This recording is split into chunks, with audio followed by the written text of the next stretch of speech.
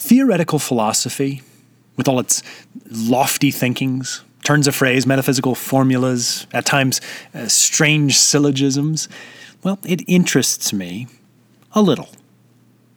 But applied philosophy, meaning a love of wisdom that meets the harsh practicalities of human life and stands the test, now that totally fascinates me.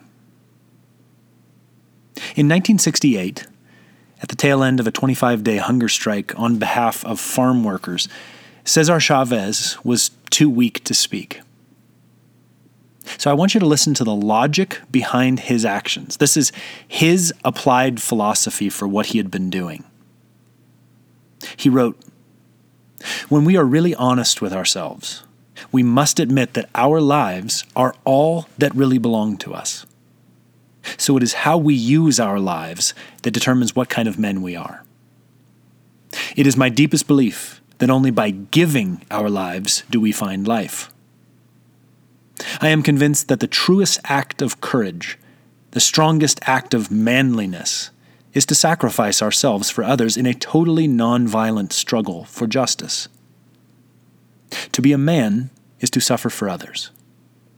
God help us to be men." Now, when you read that or hear that, it's stirring, no doubt about it.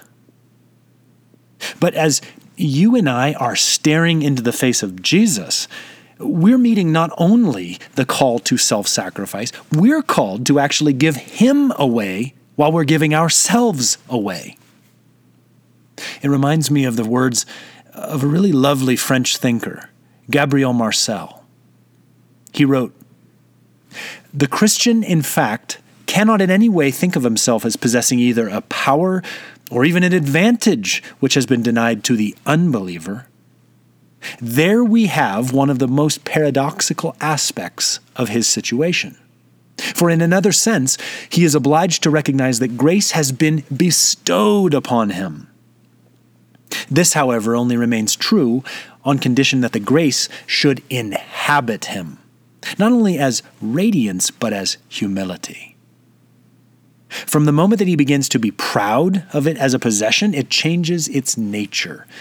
And I should be tempted to say it becomes a malediction." So friends, how do you and I remain humble in our inhabitation, radiant in the midst of fading into the background? How are we to apply the paradoxical philosophy of Jesus, well, to this day today? Well, in the economy of Jesus, we must realize that our daily lives, imbued with His grace, are the sole possession we may offer up and give away. It is the way we use today, recognizing the merciful morning by morning return of His grace, that will determine the eventual weight and meaning of our whole life. It is the deepest truth that only by giving away Jesus, radiant, humble, eminently glorious in His perfect paradox, it's only by giving Him away that we truly begin to know Him.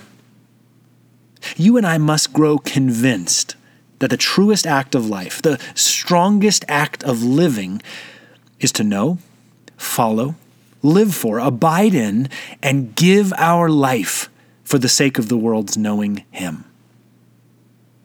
To be a follower of Jesus is precisely to follow Him into the world, to make Him known right here.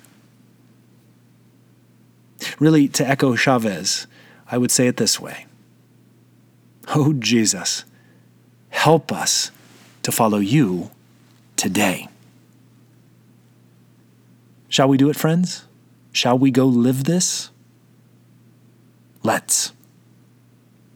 Thank you, as always, for listening.